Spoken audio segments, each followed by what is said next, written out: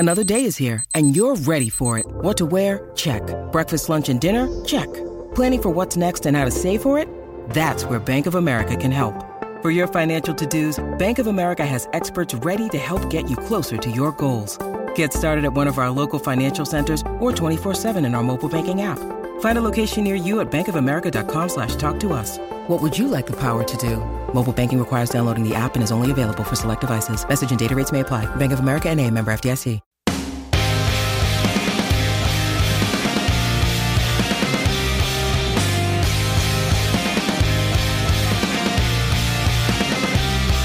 Ladies and gentlemen, boys and girls, welcome back to Basketball Conference, the ACC Football Podcast. My name is Joey Weaver. He is Mike McDaniel. Mike, week 3 is in the books. We got to check out some games, see how it went. How are you? How was your weekend? Did you enjoy? I did. Hard not to enjoy your alma mater going up and down the field on a really terrible NC State team. So, felt good about it. I wouldn't know what that's like. All right, let's get into it. So anyways... good week 3 in the ACC. We had 6 games, 5 of them conference action. Mike, the picks were better. Your picks were quite a bit better, actually. You went 4-1 on picks against the spread here. I went 2-3. Not as bad as last week, but, you know, it's an improvement, I guess, on some level. But yeah, it was a good week. I felt like we learned some things about a few of these teams. So let's just jump right in. Yep. And where normally we would talk about a game that was the most interesting to watch of the weekend, I guess this game was interesting to watch, but for kind of different reasons maybe than your conventional wisdom would say. Number 12, Miami, 52, Florida State, 10. Tried to tell you. Woof. The spread was 11? I thought it said 110. Okay, well. Yeah, okay. Well, I thought Florida State covered. Sorry.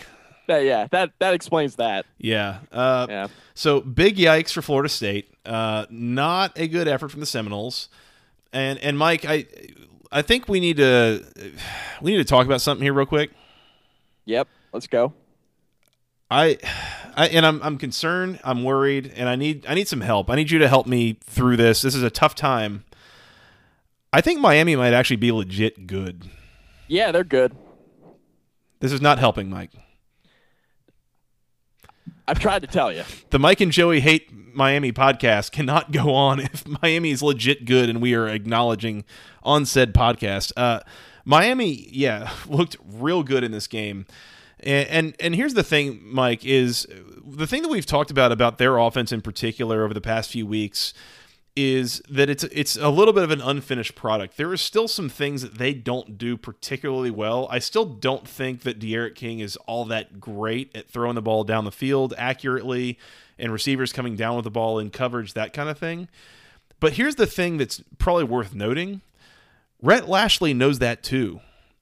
And he is not asking them to do that much. He's playing to their strengths, which is really smart. So ipso facto, Miami's really good on offense because they're doing the things they're playing to their strengths. They are playing to their strengths. Now, it was a little bit more difficult in portions of this game for Miami to, really break off, long runs, right? Mm-hmm. Like we saw in the first couple games of the year, we saw Miami break off long runs, and Cameron Harris had, awesome runs in the open field and was able to burst through the hole and get to the second level. We saw some of that on Saturday night in this game, but we didn't see a lot of it. Now, Miami as a team still ran the ball really well. 37 carries, 200 yards, nearly 5.5 yards per carry, 4 scores on the ground. They still ran the ball well. But for the first time this season, we saw what D'Eriq King was able to do through the air when he was asked to really throw the football. Look, D'Eriq King, 29 of 40, 267, 2 touchdowns. He had a lot of throws, too, that were down the field, right? And that was the first time we had really seen D'Eriq King in that role, where a question for us going into this game was, okay, Florida State's got a pretty good front.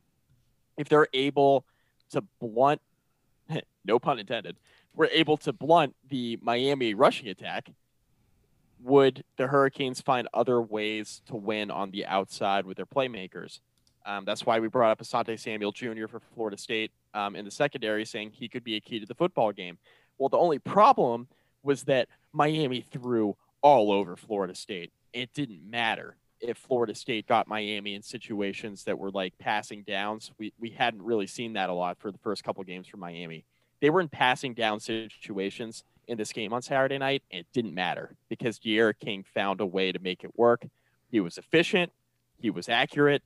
Again, 267 and 2 scores through the air. They'll take it. He added 65 yards rushing on the ground. Miami as a team, they gutted it out. It wasn't sexy, but they found a way to get the run game going enough to make D'Eriq King comfortable in the pocket and give them the options down the field to win with the athletes that they had. Mm-hmm. And that's why Miami was so successful in this football game. Florida State couldn't do anything offensively. They really struggled. Averaged just over 4 yards per carry. Really didn't run the ball well. James Blackman struggled 120 yards passing, a touchdown and a pick. Just pedestrian numbers by the Florida State offense.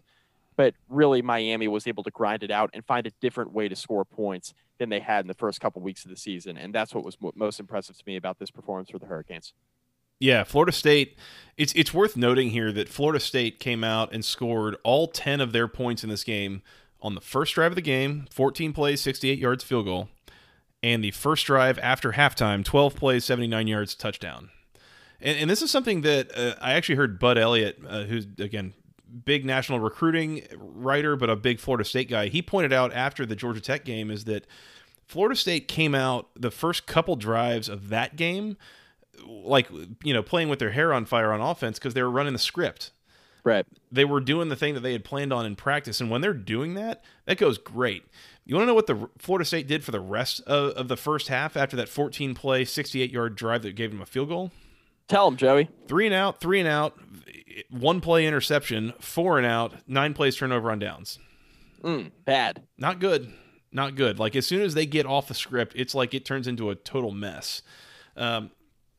Now, credit Miami's defense because that front was just running circles around Florida State's offensive line, which I didn't even know was totally possible, but they were. They looked really good defensively, did Miami. But yeah, I mean, I think one of the things too that you look at, and I was looking at this in the box score, is that D'Eriq King finishes 29 of 40 for 267 and 2 scores. That's really good. But the key number there to me is that he finishes with under 7 yards per attempt. And that's where we're kind of saying, like, there wasn't this constant downfield, onslaught going on. He was distributing the ball into the flats. He was distributing the ball, within the next 10 or 15 yards outside the line to gain line of scrimmage. Sorry. I think that's where he's in his sweet spot. He doesn't have to be accurate on deep balls. If you can find guys in that short to intermediate range, and if you can mix that in with a dominant rushing attack and the occasional deep ball as coverage is bust, like, they are in really good shape. And it's the play calling, it's just the general instincts from Rhett Lashley, I think, kind of making this thing run. That, man, this Miami offense, like, I'm not convinced at this point that necessarily the Florida State defense is actually the best one that they've played so far. I mean, after what we saw, man. Mike, this game got into like middle of the second quarter, and it almost seemed like Florida State's defense saw like, oh, so our offense isn't going to do anything all game? All right, well, forget it. Like, then why would we bother? Like, it seemed like they kind of quit on the game a little bit. Pack it in. Yeah. That first half, that first quarter or so, like, Miami scored touchdowns in their first 2 drives. It took them 28 plays to do it. So Florida State was causing them problems, but Miami's converting on third downs. They're taking care of the ball. They didn't turn it over at all in the first half. And at some point, it just turned into a total onslaught from Miami, and Florida State just sort of couldn't stop it. So Miami's looking good. Florida State looking bad, Mike. Real bad. Like, where do they go from here? Bad. Because not a favorable schedule. No. And not a great offense. And turns out probably not a great defense either. So man, tear it down before you build it back up, Joey. We were talking about this before we came on and recorded, Mike, is that Florida State hosts Jacksonville State next week. And, shoe buddy, don't lose that game. Don't do it. Don't even have a Sanford situation from last year where they take you to like double overtime or whatever. Yeah, please take care of business. Yeah, they'll be calling Willie Taggart back up. Ooh. Mike, after that, Here's what the slate looks like for Florida State. At Notre Dame, home against UNC. At Louisville, home against Pittsburgh. At NC State. I think that NC State game is maybe the next time they'll be favored. And even then, I mean, what NC State is, and by the way, that's in like mid-November. So what NC State is by then, like, this thing could get real ugly here for a while for Florida State. Like 2 wins ugly. Yes, like on the season, yeah. Yeah, for the entire year. And that's one of those things, too. It's like, we had James on here, James Coleman. Big game James. That's right. We had him here on this year podcast to preview the Seminoles, and the thing that he told us is that, look, if the defense performs to expectation and James Black is comfortable in like 8 or 9 wins, neither one of those two things really panned out through 2 games for Florida State. They lost a barn burner 16-13 game to Georgia Tech, and then they didn't even really get off the bus here against Miami. Like, the defense held up okay early, but like you mentioned, like once they realized the offense wasn't going to do anything, they just packed it in. That was it. Yep. Meanwhile, Miami off next week, and then probably plays the 2 best defenses they'll see all year. Agree. At Clemson, home against Pittsburgh. You might win the Pittsburgh game, but you might only need like 27 points to win it.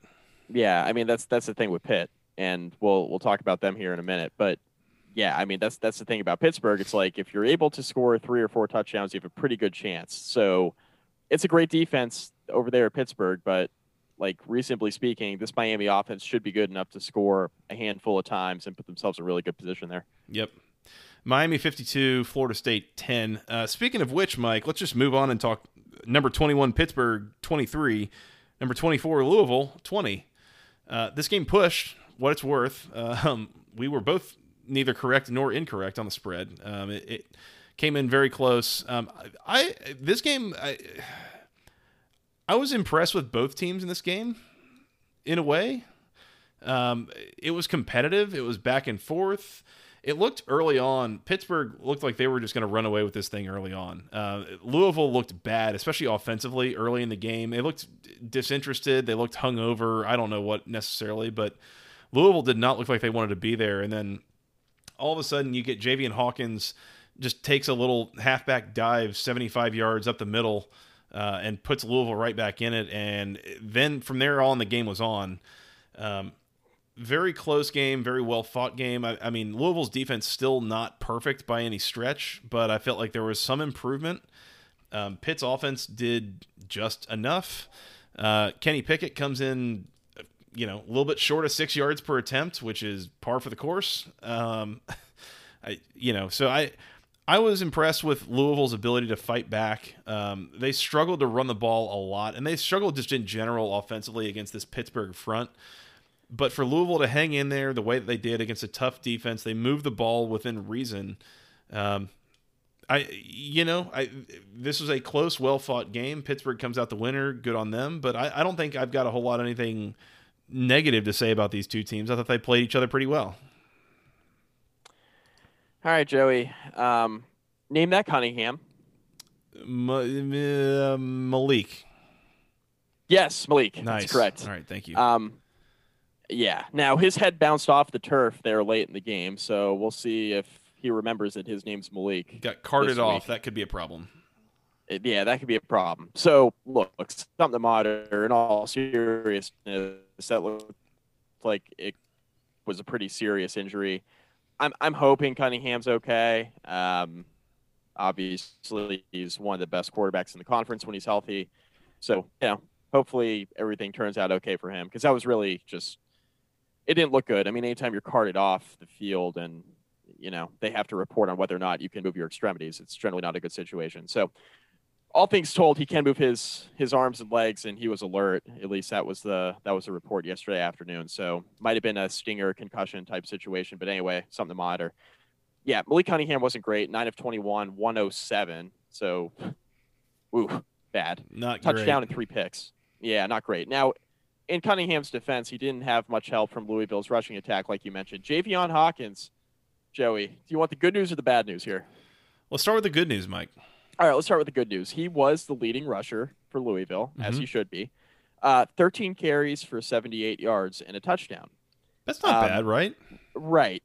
The only problem is that 75-yard touchdown run he had came on one carry. Hmm. And outside of that, Javion Hawkins had 12 carries for 3 yards. Is that good, Mike? It's real bad. Oh, I see. It's real bad, in fact. So, whew, that was not good. Not Hassan great. Hall, 3 carries, 4 yards. Tiberius Peterson had 1 carry for 31 yards. Malik Cunningham, 13 carries, 3 yards. So, yeah, what we're Louisville's saying is that rushing 106 of attack was 106 wholly non-existent. What we're saying is that 106 of 116 rushing yards for Louisville came on 2 carries. The other 10 yards came on 28 carries. Yes, which no matter how you slice it and dice it is objectively terrible. And we'll add in there that of those other 28 carries, 7 of them were sacks by the Pittsburgh defense, which once again not helping Malik Cunningham. Now on the other side, Pittsburgh running the football. Look, shout out Louisville's rushing defense for a minute because they hung in there. Mm-hmm. And Pittsburgh doesn't have a great rushing attack, but they're going to run the ball down your throat, even if they're not any good at it. They're going to try they haven't been now. They're going to try to. And they haven't been good at it now for basically 1 1/3 seasons. Like, they haven't been good at it now for quite a while.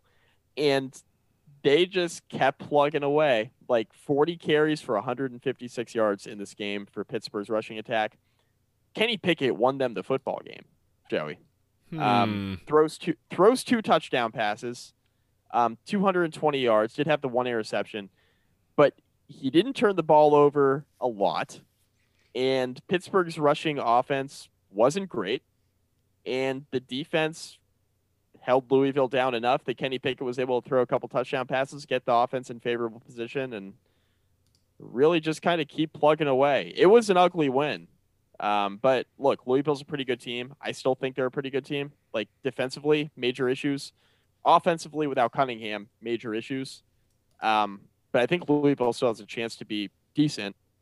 And this is a Pittsburgh team that I think Joey has an opportunity to surprise some people in the ACC because their defense is so stout. Pickett takes care of the football, and they run the ball like not well, but they try, right? They try real hard, and Pickett's a play action passer, which is going to make all the difference in the world. Pittsburgh running the ball needs to be really careful because we might have to rename the Brian Van Gorder Memorial You Tried Award after the Mark Whipple Memorial You Tried Award of they tried so hard to run the ball. They try so hard. It just doesn't work. Vincent Davis 14 carries for 47 yards. Law firm. It's not good. Yeah, Davis and Davis goes for 18 carries and like 70 yards. So, I mean, it's whatever. It's fine. I don't know. Seen better. Yeah. Gosh, that's the thing. And that's what we got to realize is that Pittsburgh, like, their offensive standards, I guess, at this point have to be completely different. And this goes back right to the point that Alex Kirshner made that we mentioned before, is that Pittsburgh at this point is pretty much late-stage Michigan State. Yep. It's been this is the end vision for Pat Narduzzi, is score 27 points and win every game by 3 points. Like, I mean, that's what they are, and that's what they're able to be. And God bless them for it. But, I mean, goodness, like, in the year of our Lord 2020 playing college football, we're winning games by scoring 27 points. Like, that's all right. I mean, your thing, not mine. So they have grit, Joey. They have grit. Oh, they got that.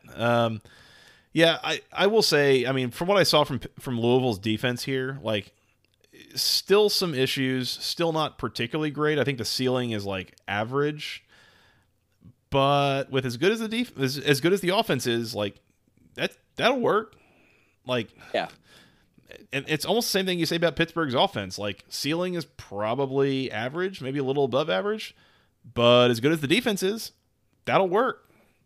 So yeah, and Joey, we might be in a situation a month from now where we end up saying, look, Louisville's defense actually wasn't quite as bad as it looked. Like, just had a bad game against Miami, and Miami is just scoring 40 and 50 points on everybody. Maybe we give Louisville a pass for how bad they looked last week, especially when considering how they bounced back. Now, again, Pittsburgh's offense, not great, right? So this is going to have to be kind of a developing thing with Louisville to see if they've got these defensive issues not fixed, but ironed out enough to be competitive in ACC play where they don't have to score 40 points per game to win. But it'll be something to monitor because there's potential for that to kind of end up being the storyline where, look, they had blown assignments and blown coverages against Miami, but Miami's doing this to everybody. So maybe it's more of a product of that. We'll have to see. I think that Louisville's defense definitely leaves a lot to be desired, but just something to monitor, keep an eye on. Last thing I've got on this, Mike, is that meme of like the superhero guy trying to decide between which button he wants to press? Yep. Louisville's next game is in 2 weeks at Georgia Tech. How do we feel about a Georgia Tech offense that loves to implode against a Louisville defense that you never really know what they're going to give up? Like it's rhetorical, Mike. It's rhetorical. Good, because I don't know how to answer that. Yeah, and we'll get there here in a minute. But anyways, Pittsburgh 23, Louisville 20. Well-fought game. I didn't come out thinking any real better or worse of either of these teams for it. Nice bounce back for the Louisville defense for what it is, but good game from both. Yep. Let's move on. Number 20, Virginia Tech. Your Hokies 45, NC State 24. Mike, feels like this game was maybe not as close as the scoreboard would want to indicate. Yeah, I'd say so. Joey, Virginia Tech scored 17 points in the first 5:50 of game time. That seems like a good start. Yeah. Took them 12 offensive plays. Yeah, so it was about the 7-minute mark, and NC State had to punt again because Bailey Hockman was atrocious, Joey. He was a problem, and not in a good way. And not in a good way. He was a bad kind of problem for NC State. And look, it was about the 7-minute mark of the first quarter. Virginia Tech's dominating the line of scrimmage. Bailey Hockman, NC State's offense, can't get out of their own way. And this was an offense that looked really good against Wake Forest, which I don't know who that says more about, Joey, but we'll talk about that later. So, I'm looking at this game and I'm like, you know what? Virginia Tech's dominating the point of attack. The Hokies are missing 23 players and 4 assistants, and they are dominating NC State at the line of scrimmage. Beating that ass. With 7 minutes beating that ass. And with 7 minutes to go in the first quarter, I declared the game over on social media. And Tech fans were real angry at me. NC State was never competitive here, ever. Devin Leary actually came in relief of Bailey Hockman, so I don't really know why Devin Leary hasn't played for 2 weeks. We're still trying to kind of figure that out. Not like he's this real intriguing option. He didn't even complete 50% of his passes last year. But Devin Leary comes in, he goes 12 of 16 for 165 and a touchdown, right? So he comes in and he's better than Bailey Hockman, but still pretty bad. The story of this game is Virginia Tech's offensive line. Tech, was missing several starters on the defensive side of the football. It didn't really end up mattering. But Virginia Tech had most of their offensive starters. Now, Hendon Hooker didn't play in this game for Virginia Tech at quarterback.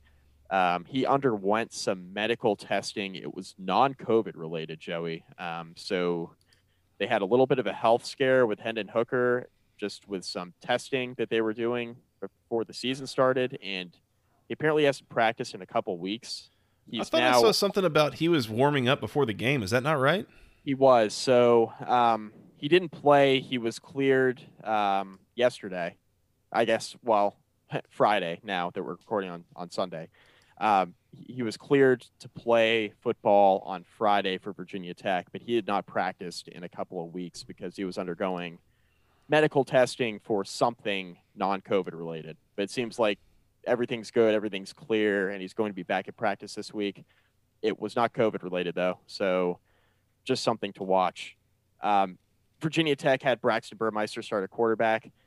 He was fine. Had this weird hand cramp, and his hand looked mangled, so he came out of the game, and Quincy Patterson actually also played for Virginia Tech. Burmeister went 7 of 11 for 106 yards. He had 9 carries for 46 yards on the ground. The story of this game, though, was Virginia Tech's rushing attack in the first quarter. Khalil Herbert got off to a hot start. He had 104 yards rushing on 6 carries. Joey, is that good? 17.3 yards per carry. That ain't bad. For Khalil Herbert. Quincy Patterson, like I mentioned, came in relief. He threw 2 touchdown passes, one to James Mitchell, one to Tavion Robinson. Quincy Patterson also ran for a touchdown. He had 47 yards on 10 carries.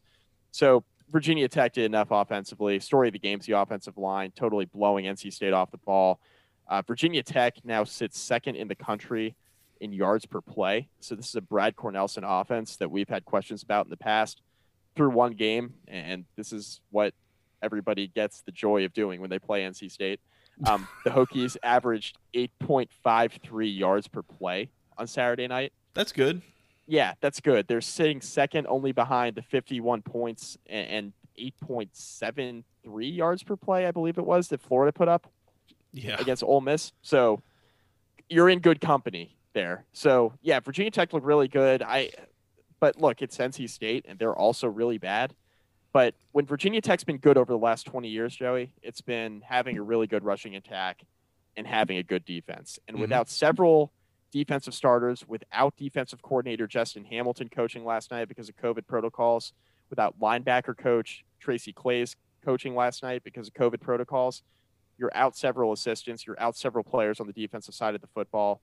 Jermaine Waller, who's probably going to be a guy drafted in the top 3 rounds at defensive back, guy who lined up opposite of Caleb Farley all of last season. He didn't play last night because of COVID protocols. Like, there were significant pieces missing, both on the coaching staff and on the field for the Hokies, and they dominated NC State here. So a really encouraging win, maybe the biggest win of the Justin Fuente era, considering the circumstances here, Joey. They needed to get off to a good start because of the issues they've had in years past. Like, this is a pretty big win considering everything they had to overcome to get to this point. I don't have a ton to add here, Mike. There's 2 big thoughts that I had, though. Number one, I have made a habit out of criticizing Virginia Tech over the last couple of years because their game plans always seem like they are absolutely hell-bent on running the ball as much as they can, despite the fact that they're not all that good at running the ball, and intent on not throwing the ball that much, despite the fact that they're really good at throwing the ball. Like, the game plans just objectively don't make sense to me half the time. However, Mike, I couldn't help but think to myself as I'm watching this, as Virginia Tech is coming up with the better part of 8 yards per carry on the ground.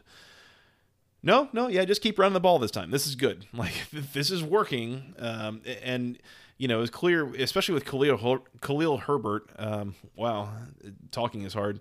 Khalil Herbert, I mean, the burst on him was impressive, was amazing. I thought there was some really good, big gains from Braxton Burmeister, from Jalen Holston. Like, that was a legit looking rushing attack. Now, once again, zero-sum game. Who's to say what that is about Virginia Tech versus what it is against NC State? But we'll get there.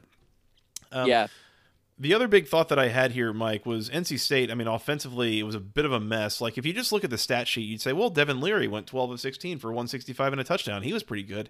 Yeah, well, Devin Leary came in the game like midway through the third quarter, and the game was already done. Like, it was over. Done.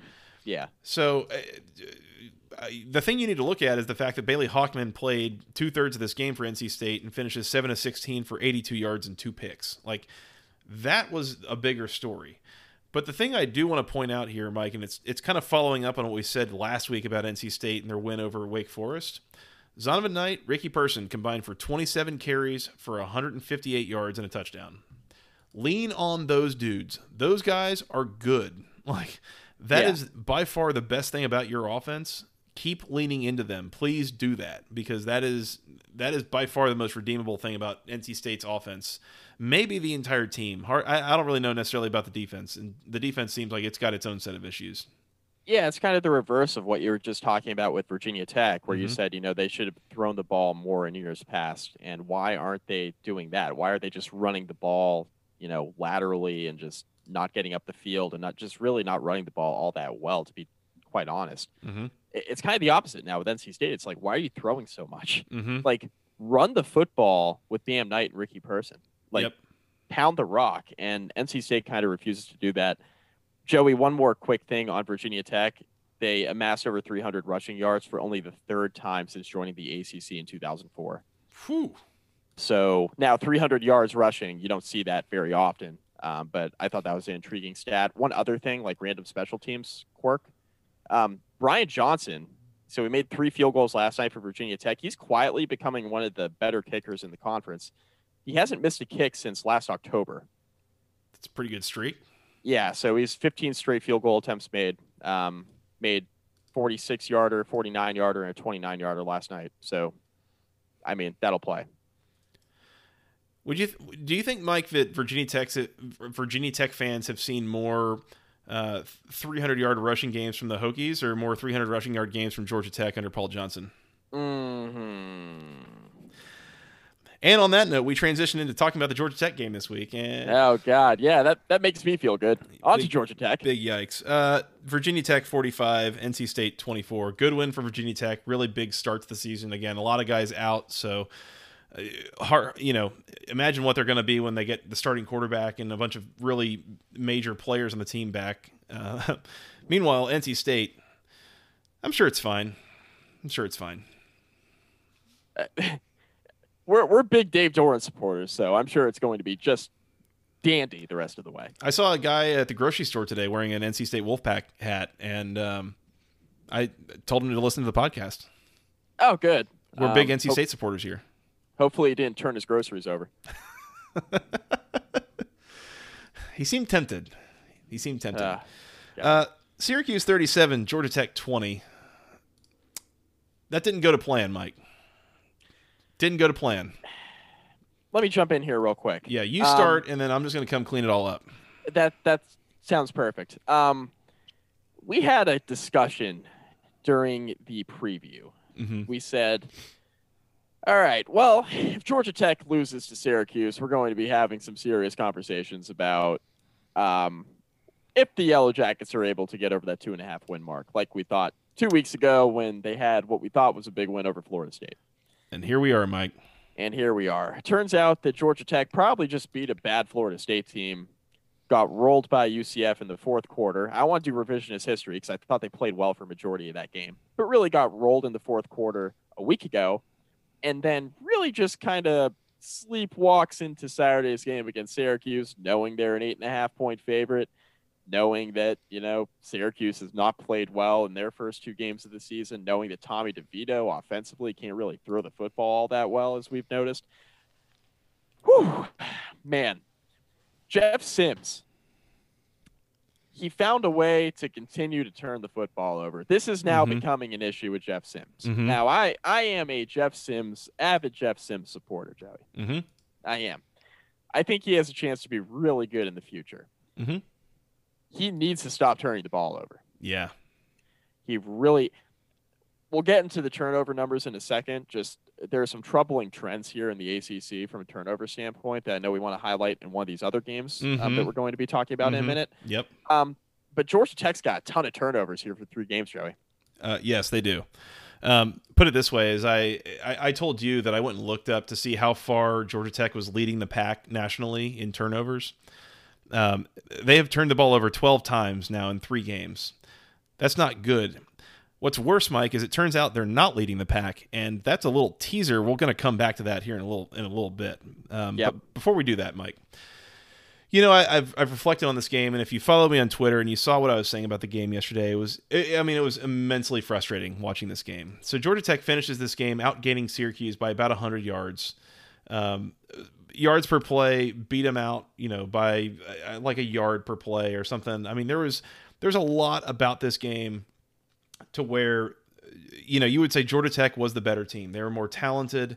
I mean, they held on to the ball for, upwards of 34 minutes. They outgained them in first downs, 23-14. Like Georgia Tech was in so many ways was the better team. And yet, Mike, so the best way that I can think to describe this is covering receivers, like defending guys who are athletic and fast and can jump and all that. That's hard. Rushing the passer, that's hard. Reading a defense as a quarterback, that's hard. Breaking tackles, tackling in the open field, those things are hard. Mike, you know what's not hard? What's that, Joey? Knowing where to line up. You know what's not hard? Staying still until the ball's snapped when there's nobody in the stands and there's no music coming over the speakers. Those things aren't hard, and yet Georgia Tech can't do those things right. Like, that is the thing that just drives me up a frigging wall watching this game. Is you have this team making unforced error after unforced error. Georgia Tech finishes this game with 14 penalties for barely 100 yards. You know what that tells me, Mike? It tells me that most of those penalties were for about 5 yards each, which are all a bunch of false starts, illegal substitutions, illegal formations, just a bunch of crap like that is a coaching problem. Mike, give me a team of third graders in like 2 hours. I can teach them where to line up. Yep. They can know where to line up. You need 7 guys on the line, get 7 guys on the line. I can do that in 2 hours with a team of third graders. How it is that you have a team of Power 5 football players able to rack up 450 yards of offense and cause all these problems for Syracuse can somehow rack up 12, 13 penalties of just procedural BS? Like, that's the stuff. And I've said this for a while, Mike, is like, I don't like when Georgia Tech loses. It's kind of frustrating, but like, it is what it is. And at this point in my life, I don't get that mad about it. What I get mad about is when they play like absolute crap, and it's this kind of thing of just unforced error after unforced error. This kind of game and what this is very much in the exact same vein of that loss to the Citadel last year. Yep. You were the better team on the field, and yet you still weren't in a position to win the game. Like, it's an embarrassment. It's a black eye. Now, very little credit I will give to Jeff Collins on this.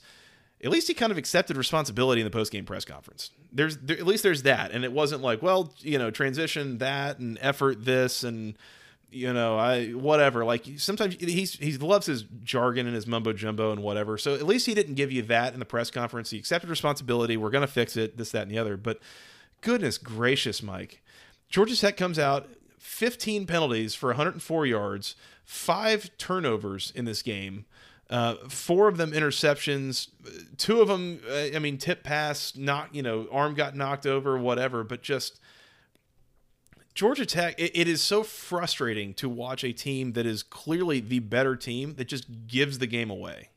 That's the thing that drives me up a wall and that I'm pissed off about after watching this game, is Georgia Tech should have won that game and didn't.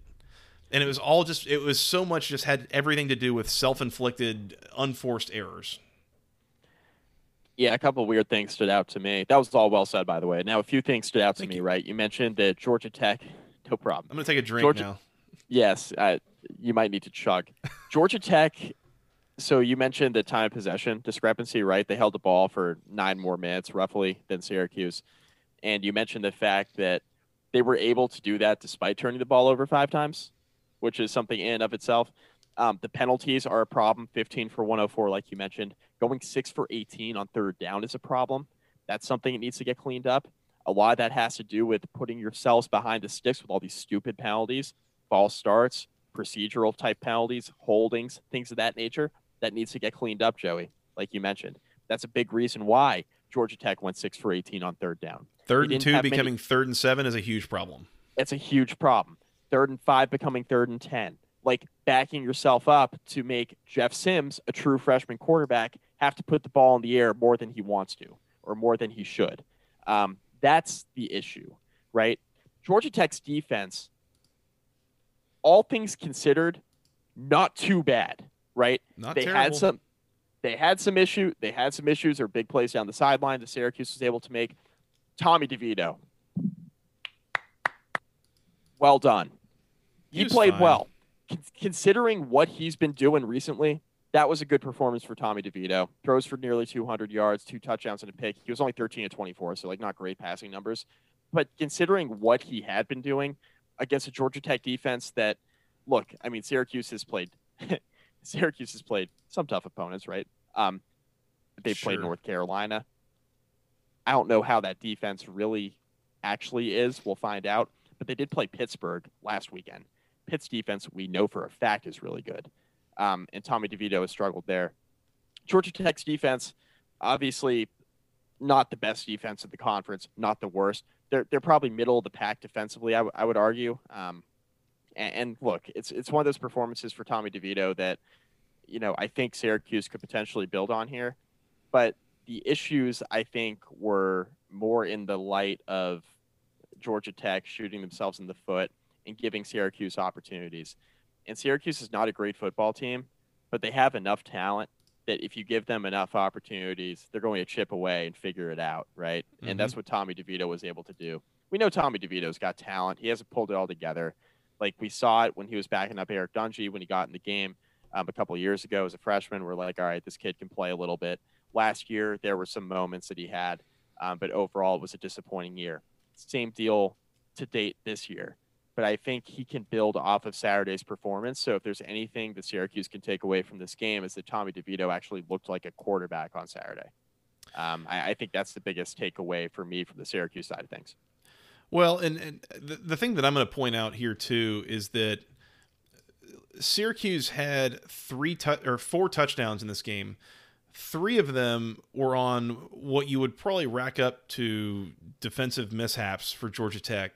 They had 2 long touchdown passes for 43 and 46 yards on clear coverage busts, guys that were just running free behind the secondary. And then you had a long touchdown run from Sean Tucker. It was probably about a 15-yard run, except then it turned into a full-on 2010 national championship game Michael Dyer situation of he got tackled and then bounced back up and ran another 20 yards and scored. So, again, defensive mishaps enabling big plays for Syracuse. Credit to Richard Johnson, who writes for the Russell Johnson, who writes for the Georgia Tech rival site. He pointed out Syracuse had 4 plays in this game that constituted upwards of 45% of their 357 total yards on the day.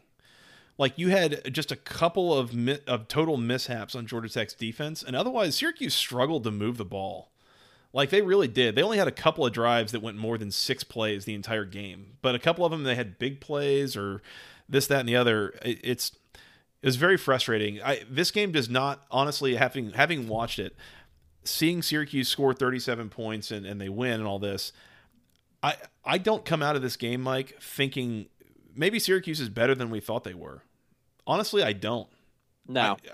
I still don't think Syracuse is that good. This is a total clunker for Georgia Tech, and it makes me think worse of Georgia Tech more than it makes me think any better than Syracuse.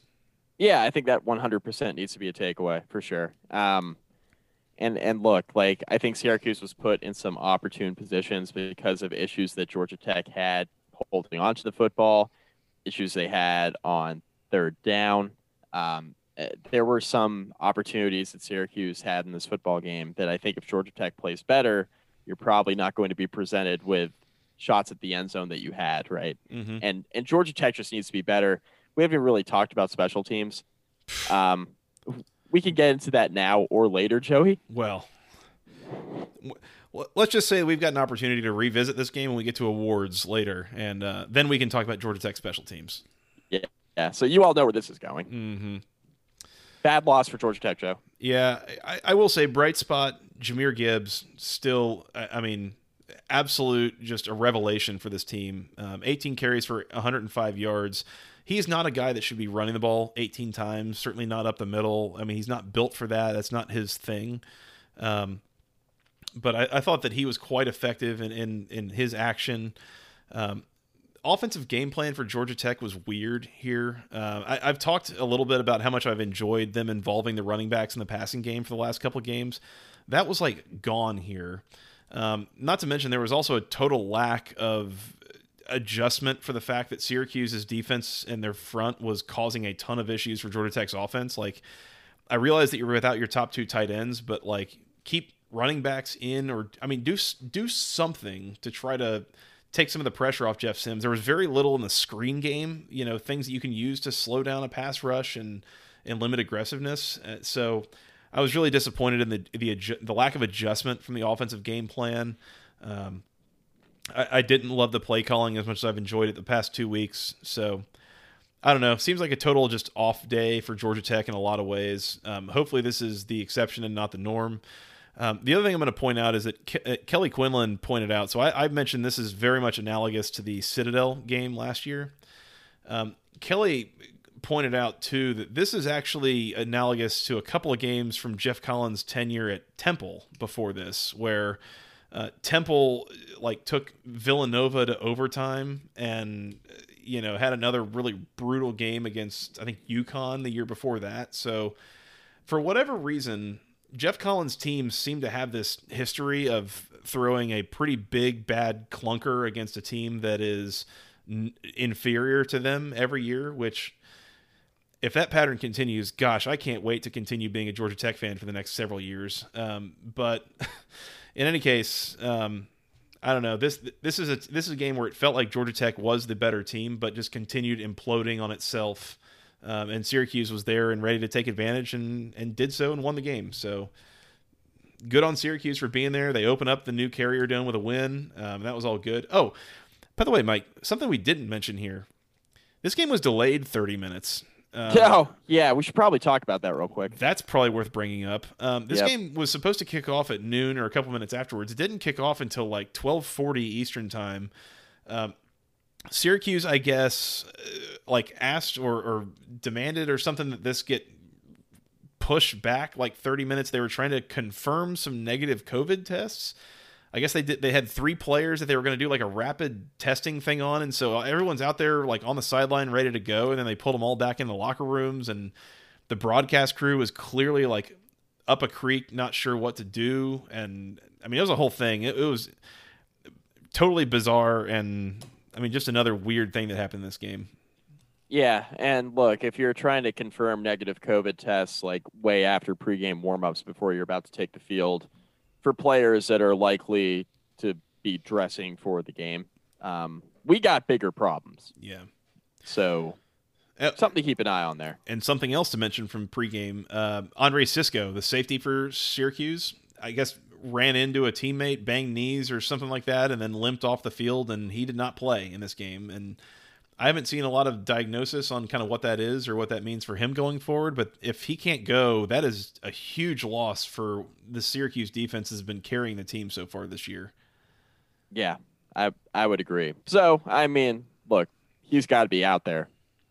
I mean, he's one of the guys who Syracuse absolutely cannot afford to lose. So, hopefully, if he does have to miss time, it's not for an extended period. He's probably a Thursday or Friday draft pick in the NFL draft next year. Yeah. One of the better players in the conference. That's right. So, Syracuse 37, Georgia Tech 20. At long last, Mike, we'll move on. Virginia 38, Duke 20. So you mentioned, and we mentioned a little bit, Georgia Tech with 5 turnovers, against Syracuse, and me thinking, man, they've got to lead the country in turnovers. And they don't, Mike, and that's because Duke leads the country in turnovers. They have turned the ball over 14 times in 3 games now after they turned it over 7 times. That is not a typo. They turned it over 7 times in this game against Virginia. Look, Virginia, we had some conversations about what we think they will be or won't be this year, but man, we're not seeing Duke trending in a good direction so far this year. I am quickly coming to realize why Chase Bryce did not start at Clemson. I think I realized that a while ago, but I mean, we all work at our own pace here, Mike, I guess. For reasons outside of Trevor Lawrence, I now understand why Chase Bryce was not starting at Clemson. Let me rephrase that sentence. Yeah. 4 picks in this game. Not great. No, real bad, actually. 246. He was 16 of 36 passing for 246, 2 touchdowns, 4 picks, like you mentioned, a 34 QBR, which is real bad. He's better than Quentin Harris was last year, but it's not like Duke's going to be. Yeah, it's not like Duke's going to be this incredible offense now because Chase Bryce is the quarterback. And that has a lot to do with the fact that Duke can't run the football either. 38 carries for 56 yards in this game. Yikes. Big yikes. Yikes. So we were doing this thing with running backs earlier, Joey, where we were like, hey, do you want the good news or the bad news? So Deion Jackson was the leading rusher for Duke. So, Joey, do you want the good news or the bad news here? We'll start with the good news. All right, the good news. He had 49 yards on 14 carries, averaged 3.5 yards per rush. It's not good news. It's just mediocre news. Want the bad news Is that good news? It is with the way this game went for Duke. Sure, we'll take bad bad news now? Okay, here we go. Deion Jackson had 1 carry for 24 yards. He had 13 carries for 25 yards. That's not good news. That's really bad news, actually. Mm-hmm. Yeah. So, yeah, the offense was a struggle for Duke. And we figured that this would potentially be the case because Virginia is returning multiple starters on defense, and they have a very good unit on that side of the football. So it's not a huge surprise that Duke struggled offensively in this game. The thing that actually stood out to me was that Duke got off to his hot start and then couldn't really do anything functionally for the rest of the game. Mm-hmm. That's what kind of weirded me out a bit. And it wasn't too shocking just from the fact that UVA offensively with Brennan Armstrong, your feet, got to get your feet wet a little bit in your first collegiate start. So that wasn't a huge surprise. I don't come away from this game like, oh my God, Brennan Armstrong is unbelievable, right? I just don't. 24-45, 269, 2 touchdowns, 2 interceptions against a very mediocre defense. So I don't come away from this game blown away by Brennan Armstrong. But what I will say is that I was very impressed with Wayne Tulapapa. Mm-hmm. And we've talked about him a lot on this podcast, Joey, because Virginia's offense last year was predicated on what Bryce Perkins could or could not do, right? And the offensive line for Virginia was just okay last year. The running game outside of Bryce Perkins was actually pretty bad. Wayne Tulapapa couldn't really get going much last year, and he would go down easily. Most of his touchdowns were around the goal line. He didn't have any long runs or things like that.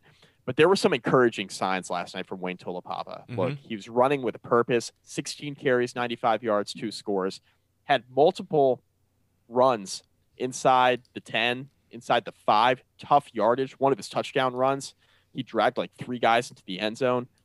Some tough running that we did not necessarily see a year ago out of Wayne Tulapapa. Mm-hmm. If UVA has a running game to help Brennan Armstrong in year 1 as a starting quarterback, the ceiling changes for Virginia, Joey. They'll be okay. They'll be okay. They have a very good defense.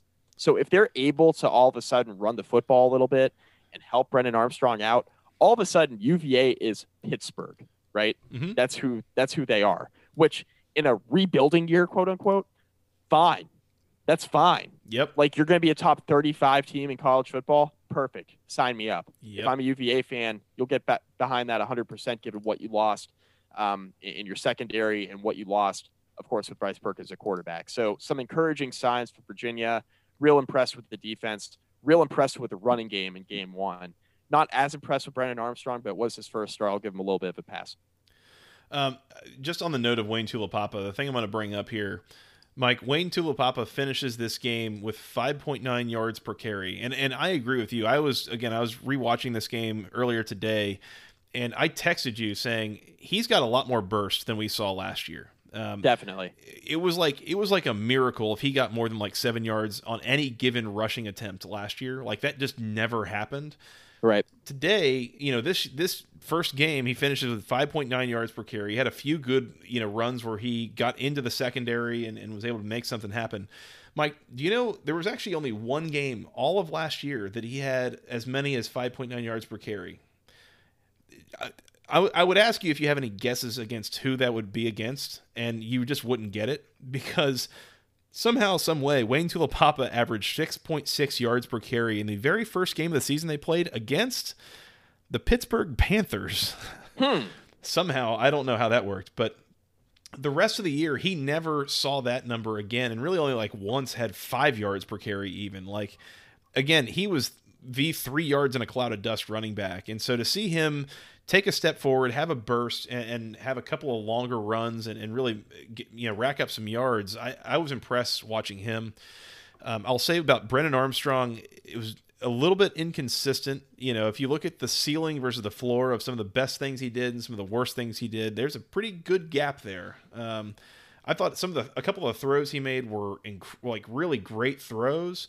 I thought some of the throws he made were horrific. And I thought there was, a good amount in between, so first start for a guy who I don't even know if he qualifies as a sophomore at this point. He might still be a redshirt freshman somehow. No, a sophomore. Okay, sure.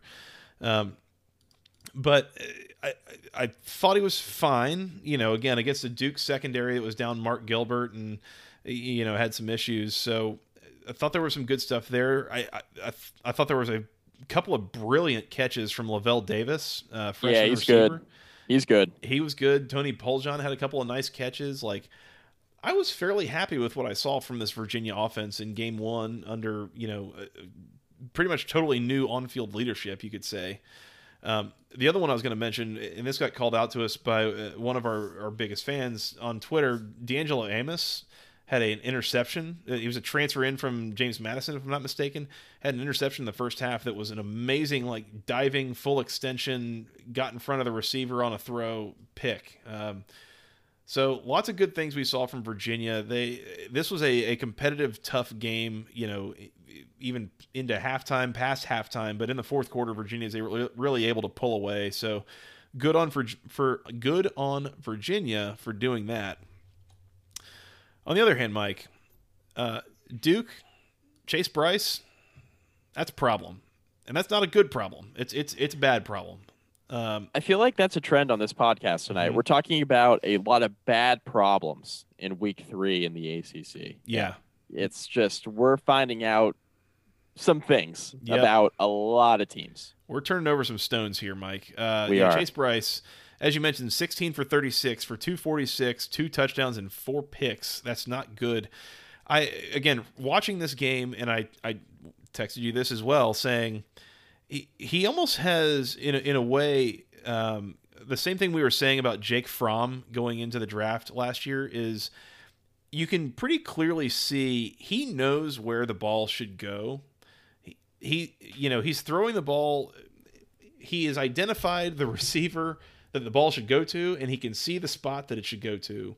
It's just that his arm is not good at consistently getting the ball in the spot that it's supposed to go to. There were a couple of times that he had flashes that were, again, brilliant, just dropping a dime down the sideline into tight coverage, like a couple of brilliant throws he made. And then there were other times it was like, that wasn't the right spot to throw the ball at all. Like, very inconsistent, It feels like this Duke offense, like there's some potential there, at least from the passing game. But, I mean, you're going to have to see some development from Chase Bryce for it to get there, because just physically, I don't know if it's mechanical or what it is. Like, he's not putting the ball in the right spot at a consistent basis, and it's really impeding what they're able to do. Yeah, I mean, 13 points in Week 1 against Notre Dame. Okay, fine, it was Notre Dame. 6 points against Boston College. We'll get into them in a second. Not great. Not great. And then 20 points in this game against UVA. It's a season high for them from a point standpoint, but they also had a season high 7 turnovers, like you mentioned. So, like, at what point do we look at this and we say, all right, let's take a look at the schedule. When is Duke winning a game? Mm-hmm. Now, the interesting thing about this for Duke, real quick, Joey. All right, they got Virginia Tech at home next weekend. I joked on Twitter earlier today. Not a lot of people got my sarcasm. I said, oh my God, trap game of the year for Virginia Tech, because Virginia Tech plays North Carolina on the road in 2 weeks. There's not a single person overlooking Duke after what happened last year in Blacksburg. Yeah, I guess that's fair. Yeah. Not a lot of people got my sarcasm. People were real angry in my mentions. Anyway, after that, Duke travels to Syracuse, to NC State. So you get 2 pretty bad teams. Home against Charlotte, home against UNC, home against Wake, at Georgia Tech, home against Florida State. Like, even so, like, even with the schedule that's all of a sudden, not too bad, I don't have this great feeling that Duke's going to win a lot of these games. I just don't. Like, they should beat Charlotte. They should beat Syracuse, but they should beat NC State potentially. I don't know if they should beat Syracuse necessarily. Right, so that's what I'm saying, right? So it's like, look, there are some bad teams in the ACC on Duke's schedule. I'm not entirely convinced that they're going to win a lot of those bad games. Mm-hmm. Again, or those games against quote-unquote bad teams. Like, I don't think that we can be confident about that. Like, this... Anything you've seen out of Georgia Tech, I mean, Georgia Tech looked bad yesterday, I understand. But, like, have you seen anything that makes you think that Georgia Tech can't beat Duke? I've seen Georgia Tech play Duke for the last, 6 years, and they're, 1-5. So yeah, okay. Well, I guess that. Aside from that, though, no. This Duke team, there's not a lot of objectively about this Duke team that's, particularly impressive. I mean, you talk about that offensive line. I mean, they gave up, 5 or 6 sacks in this game. They bolstered their rushing attack to a pretty robust 1.5 yards per carry. Like, that's not a comforting sign if I'm a Duke fan. Right. I don't know. There's some that would insist that this Duke offensive line is actually pretty functional. I ain't seeing it right now, Mike. I am not. No, I'm not. I'm not either. I'm with you in that camp. And look, Duke's got some winnable games on the schedule, considering what we know about some of these teams that they're going to be playing. Right, they're winnable games. But if you gave me over under 2.5 for Duke right now, I'm not too confident I'd take the over. Like, No. okay, they should beat Charlotte. Should beat Charlotte, right? Mm-hmm. Charlotte's got some players who are going to play on Sundays though on defense. They ain't so bad. are we? Yeah. So are we entirely convinced? I don't know. I mean, Duke better be careful. Bottom line. Yep, absolutely. All right, that's all I got. I'm intrigued by Virginia. I am disturbed by Duke. We'll say that. Yes. Virginia and now 38. Yeah. Go ahead. Sorry. Duke 20. Yeah. Speaking of disturbed, I'm disturbed about Boston College. Yeah, this was a real sweat of a game that you were really hoping wasn't going to be a sweat for Boston College. Boston College 24, Texas State 21. We were both correctly in on Texas State plus 17 or 17 and a half or whatever the number was. Boston College, okay, so not as pretty as it maybe looked a week ago against Duke. And once again, maybe they scored a couple of those points on just total defensive breakdowns by Duke, because Boston College drive chart here. Let's go here, Mike. 10 plays, missed field goal, 3 and out, 4 plays, touchdown, only 6 yards on that drive. 8 plays, punt, 4 plays, interception, 3 and out, 12 plays, touchdown, 5 plays, punt, 3 and out, 8 plays, touchdown, 7 plays, field goal. So a lot of 3 and outs, a lot of glitchiness. I don't really understand how. I mean, this is a Texas State team that's going to love to throw the ball, and I mean, not as many possessions as I would have expected here. Pretty evenly matched time of possession. I'd be lying if I said I watched every minute of this game, but Boston College clearly still has some things to be worked out here. Yeah, my first question to you before we hit record tonight is, who does this say more about, Boston College or Duke? Probably Duke.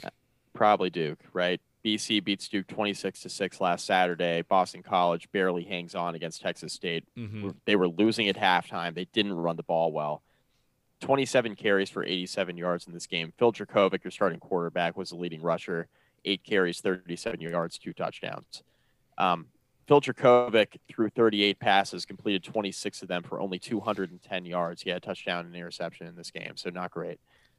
The lone bright spot, in my opinion, now Dracovic made enough plays and he was good when he needed to be, but the lone true bright spot in this game, in my opinion, for Boston College was Hunter Long. 9 catches, 81 yards, and a touchdown. Mm-hmm. He was really good. He was really, really good.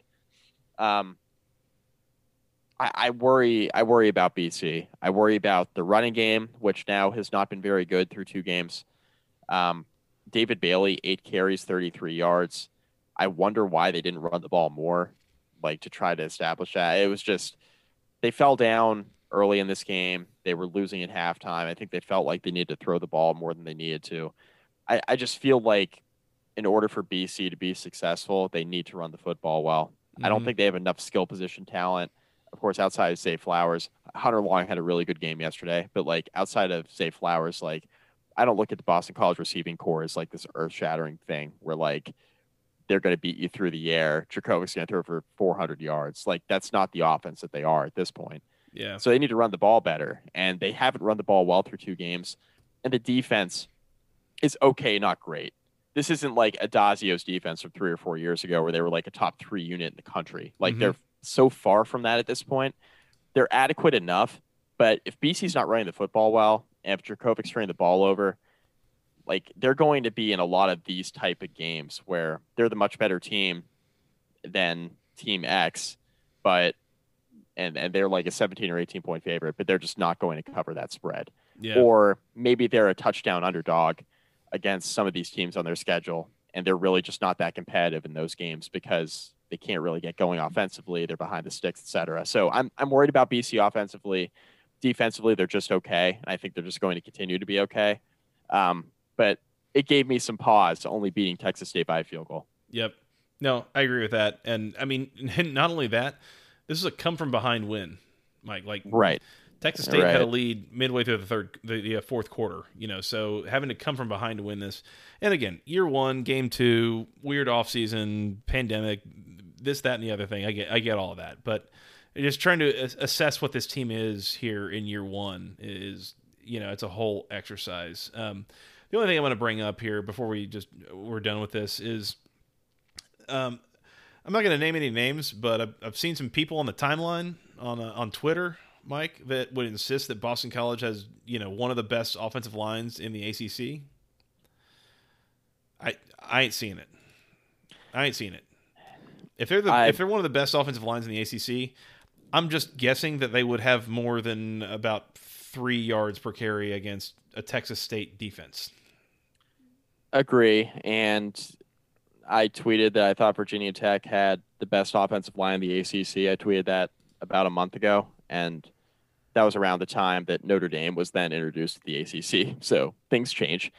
But look, like people telling me Boston College is a better offensive line than Virginia Tech's at this point. Look, Nope. BC's played 2 games, Tech's played 1. But from what you've seen, what I've seen, no. I'm not 100% sold on Virginia Tech as number one offensive line in the ACC, but if you ask me, is there a chance that Boston College's is better? Nope. Absolutely not. Not with what we've seen so far. Yeah, not at all. So, last thing, and then I'll be done. Next game that Boston College will be favored in, Mike, and I'm just going to start rattling off games. You say stop. Home against UNC. Home against Pittsburgh. At Virginia Tech. Home against Georgia Tech. At Clemson. At Syracuse. Stop. Okay. Now, I think maybe Georgia Tech, but that could easily be a pick 'em. And I think the Syracuse game is the next time they could potentially be favored. Maybe, yeah. Those are really the only two. I mean, yeah, and like the rest of the schedule after that Syracuse game, home against ND, home against Louisville, at UVA. They're not going to be favored in any of those games. No. Based on what we've seen so far. Not at all. And I mean, I'll be shocked if they win any of those games aside from the Georgia Tech and at Syracuse games. Agree. Like everyone Totally else is just this is a pretty rough schedule from here on out, and so yeah, your absolute best case at this point is probably 4-6 or 4-7, I guess. But yeah, I'm not even sold that they get there, so we'll see. They're going to have to ugly it up against some of these teams in order to have a real opportunity to exceed that. But I'm with you. I'm not sure they even get to 4. Hooray for year 0. Yep. Mike, you want to give out some awards? Oh, man. We got some good ones here. Boy, do you. All right, we'll start with the Go ACC moment of the week. And I can't help this. It is always my favorite when we are completely 100% in sync on how this award is going to be given out. I was working to message you on Twitter about this game when I realized that you had just sent me the exact moment that I was going to point out as a prime candidate. I'll go ahead and let you introduce it if you'd like to. Oh, man. Florida State trying to throw the football, Joey. There's a handoff from James Blackman to a running back, runs a sweep to the left, tosses a little pitch to Jordan Travis on the reverse. Jordan Travis, of course, the backup quarterback for Florida State. We saw a good amount of him in this game. Jordan Travis, all of a sudden getting swallowed up by some Miami defenders, decides still he's going to throw the ball and instead throws it right to a Miami defender. So a bad play becomes worse. And they're already down 21-3. Quickly after that, go down 28-3, and we all know what goes on from there. So, and that was deep in their own territory too, by the way. That was not. I mean, man, there was so much wrong with that. I don't know why we're running slow developing stuff behind an offensive line they can't really protect, and a defense is attacking you a whole bunch. And I mean, just there was nothing about that play that made a damn bit of sense. And again, you took a bad play and made it worse. So go ACC to you, Florida State offense at large. And go find the video. I know we played the clip here, but like go find the video because the pass attempts is what I'm going to refer to it as by Jordan Travis was one of the ugliest things I've ever seen. I mean, I'm going to go here. It was an attempted intentional grounding, Mike. Yeah, I think that's fair. It failed. So go ACC to that. Good. One of numerous errors and issues that Florida State had in this game on Saturday. So good on you. Mike, the Brian Van Gorder Memorial You Tried Award. Once again, we alluded to this earlier in the podcast, and this is actually going to become just like a running theme on this show. I mentioned this, I forget if it was on the preview or last week's recap, is I don't understand how Jeff Collins and his coaching staff get away with talking so much about the importance of special teams and the amount that they practice special teams, and they spend an inordinate amount of time, and they're going to run fakes, and they're going to do all this stuff. And then you get into the games, and you're like, you would think that this is like something that they just made up on the sidelines half the time. Georgia Tech special teams against Syracuse. Take quick inventory. Number one, they faked an extra point that became a holder/punter sweep to the left that I think lost yards. Not even got close to the end zone. You only had to get 3 yards. They didn't get any, and I think they might have lost a yard. So that's good. They are currently 1 for 5 on field goals this year, including more blocked field goals than made field goals. That's probably not how you drew it up. By the way, they also allowed a 49-yard kickoff return that set up a Syracuse touchdown. I got nothing, Mike. You tried to coach competent special teams and to put a lot of effort into this, and it ain't working. Maybe instead of running fakes and saying you're gonna do X, Y, and Z with special teams, maybe you should just focus on learning how to kick field goals and like start there. It's a lot. And then work your way up. When I have Joey, a good friend of mine, as you all know, tweeting that his alma mater, when they're deep in opposing territory, when they're in the red zone, when he's suggesting that they should, on fourth down, either go for it or coffin corner punts with the quarterback, that's when you know your special teams is a problem. If you can't trust your field goal kicker to make field goals inside of 35 yards, you have major issues. And look, it's not even trying to make a kick. It's trying to get the kick off at this point. So that's where we're at with Georgia Tech special teams. Stop talking about what you're doing and just go do it. Because until we get to that point, we're just going to continue to make fun of you on this podcast, which could be fun for us, Joey, or at least fun for me. It's not fun for me, Mike. It's really not fun for you. It's a lot of fun for me, though. I am dead serious. If it is 4th and 12 from the 18-yard line at this point, and they line up and they just snap to the quarterback and he just sort of pooch kicks it towards the pylon, I'd be good with that. I'm in. Do that. Don't try to kick a field goal, because clearly that shit's not going to work. Don't do it. It's ridiculous. Oh, man. By the way, the block field goal this week, I don't know that a Syracuse player actually even touched it. I think a Syracuse player pushed a blocker so far back, and the kick was so low that it hit a Georgia Tech blocker's helmet. That's what we're talking about here. Like, are you bleeping kidding me right now? When you're worried about field position on 35-yard field goal attempts, that's when you know your special teams is absolutely atrocious. You're wasting downs. You just... Why line up for a field goal? Just, go for it. That'll save you field position even if you don't get it. And if you just kick it, you get even better field position. Stop acting like you're going to get points off field goal tries. You're not. You're 1 of 5, and 3 of them have been blocked. What are we doing? It's a bad situation for your alma mater. I am beside myself, Mike. I'm beside myself. Go Jackets. I'll be here in 2 weeks. That's all I got, Mike. Hold on. We got more. Team of the week, player of the week. Team of the week, I have no choice but to take Miami. I mean, I didn't take them last week. Probably should have. But I'll take them now. Huge statement win. Almost went over the total by themselves, which I didn't really think was possible, but they did it. So I'll take the Canes. I don't hate them. This is not a hater podcast, Mike. It's not a hater, so I'll take them. Yeah, Miami scores 52 points in a rivalry game. It's hard not to pick them. Mm-hmm. But for the sake of being different, I'll give you 2 others. Virginia Tech, down 23 players, 4 assistants. They blow the doors off of NC State, so that'll be my team of the week. Honorable mention goes to Pittsburgh. Pittsburgh, big win against Louisville, a game you absolutely had to have. We said in the preview, or at least I said in the preview, I thought that 28 points is what Pittsburgh needed. They actually only needed 23 because they turned Malik Cunningham over 3 times. So the Pittsburgh defense actually played even better than I expected it to. So shout out to Pitt. Yep. And speaking of honorable mentions and not being a hater, Mike, my honorable mention has got to be Virginia, right?